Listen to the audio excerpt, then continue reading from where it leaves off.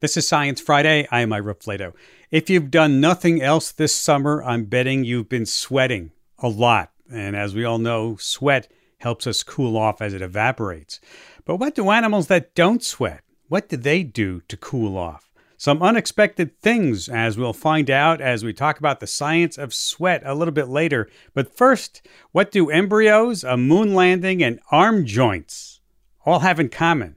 Well, they're all part of our news roundup this week. Here with her selected short subjects in science is Casey Crownhart, climate and energy reporter at MIT Technology Review, reporting from New York City. Casey, welcome back. Thanks so much for having me back, Ira. You're quite welcome. Big news this week in the world of stem cell research. Scientists at the Weizmann Institute in Israel have successfully created a 14-day-old human embryo model without sperm or eggs. The findings were published in the prestigious journal Nature. Casey, why is this such a big deal? Yeah, so these, kind of synthetic embryos or embryo models, as we might call them, could be a really big deal for understanding the earliest stages of our development, creating new drugs and treatments. And it's kind of a wild bit of science that these researchers had to do to make it happen. Like you said, instead of a sperm and an egg, this embryo model is made with stem cells, those cells in your body that can turn into a lot of different kinds of things. And by reprogramming them, scientists were able to make a small fraction of them kind of spontaneously come together and assemble into something that looks a lot like a human embryo. Okay, tell us why it's like a human embryo. It's a model and not an embryo itself, which could become a person. Yeah, so a natural embryo really means that it's a sperm and an egg that come together and then, kind of divide and turn into eventually a fetus and then a person. And so because these were made with stem cells, it's not quite the same thing. But, it starts to get a little bit fuzzy because this model was a really good one. This model even secreted some hormones that were able to turn a pregnancy test positive in the lab. So It's, really kind of wild. So what kind of knowledge then is there to be gained from embryo models like these? Yeah, so we could understand a lot more about kind of the earliest stages of human development. And it could also, help scientists understand a little bit more stuff like really early miscarriages. Why do some early pregnancies work and some, don't? So there's a lot of potential knowledge to be gained, but there's also a lot of kind of controversy around this sort of research. Yeah, because we all know, at least here in this country, embryonic research has a history of controversy, and I'm imagining this should be no exception. Absolutely. I mean, there are really strict rules around researching natural embryos, but as these models start to look more and more like the, natural real thing, it's not totally clear, what rules should apply. Right now, a lot of researchers are kind of following the same rules that they would for natural embryo research, but it's definitely kind of this really early developing field. Mm-hmm. And as you said, this embryo was taken to 14 days. Could it actually go past 14 days? There's no kind of technical reason why these couldn't keep developing. Like I said, so right now in the US and the UK, for a natural embryo, 14 days is pretty much the cutoff for when it's legal to do research. And so that's kind of why that 14-day mark is what researchers are sticking with. But, there's no reason that this kind of thing couldn't keep developing further on. All right, let's go on to our next story, which takes us to the moon, which is getting to be a pretty busy place. I mean, last week it was an Indian moon rover on the South Pole, and this week Japan launched a rocket with a moon lander on board. What's the goal of this mission? Yep. So this mission is kind of a similar one. So the goal here is to test out what's called a soft lunar landing. So that's a controlled, targeted touchdown. And if it is successful in a couple of months or so, like you said, this rocket just took off. But if it is able to land on the moon, that would make Japan the fifth country to do that. And what kind of stuff are they going to be studying there? So a lot of it is about kind of how to carefully touch down on the moon. And so, kind of learning that so that as we start to go more and more places, we can land very carefully and precisely, which might be really important as we start to go places that are really resource limited. And there's a telescope on board too, right? Yeah, so a lot of people have been talking a lot about the moon lander, but the X-ray telescope that's on board this rocket is actually kind of the main payload.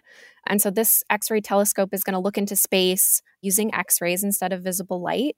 and it'll try to help us figure out, how galaxies are shaped, how the universe formed, just the small stuff. Cool, cool. Okay, back here on Terra Firma, you have a story about a New Jersey-based company, EOS, which developed a zinc battery. Now, what's so great about a zinc battery?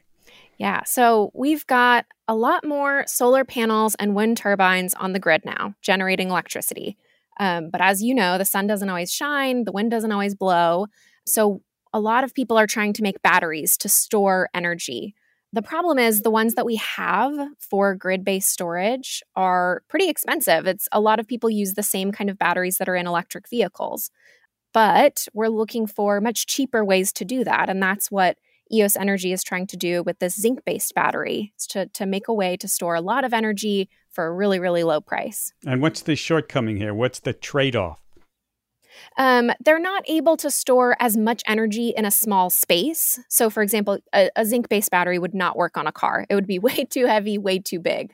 But if you're, trying to just build gigantic buildings to store energy for, to power homes, that's not as big of a deal. Yeah. And so that's why these kinds of batteries have, kind of specialized application. Tesla's been doing them with lithium ions, but this would be zinc. Scaling up production, though, is the challenge all the time. And it is here too, right?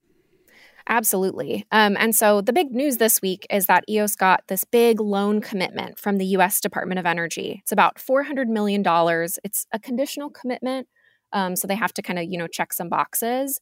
But this kind of funding is exactly what's so important with batteries. It's, tough to make a battery in the lab, but a lot of people would say it's a lot tougher to take that battery, make a whole bunch of them, and then actually get them out into the world to store energy. Yeah. So this funding could help with that. Yeah, technology has this problem all the time. Okay, more news on the energy front. The Biden administration announced that they'll be canceling oil drilling leases in the Arctic. What's the latest on that? How did this all come about? Yeah, so these leases were sold in January 2021, just as Trump was leaving office. But recently, the current Interior Secretary said that these sales were kind of legally flawed. The environmental review didn't really hold up. And so just recently, they canceled 7 of these oil and gas leases in the Arctic National Wildlife Refuge. A lot of groups are celebrating this. We can't have any more oil and gas development and expect to meet our climate targets, according to the UN climate report.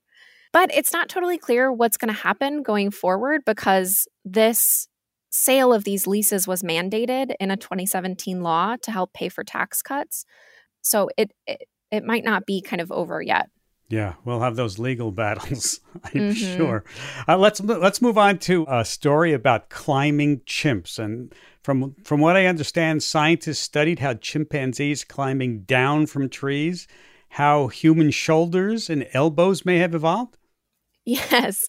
So our arms look different from other primates, our shoulders and our elbow joints, but they look pretty similar to those of chimpanzees. And scientists weren't really sure how this evolution happened. But like you said, researchers were watching chimpanzees and another type of monkey called sooty mangabes go up and down trees. And they noticed that when both primates were going down trees, they did it pretty differently. The chimpanzees were extending their shoulders and elbows a lot more going down.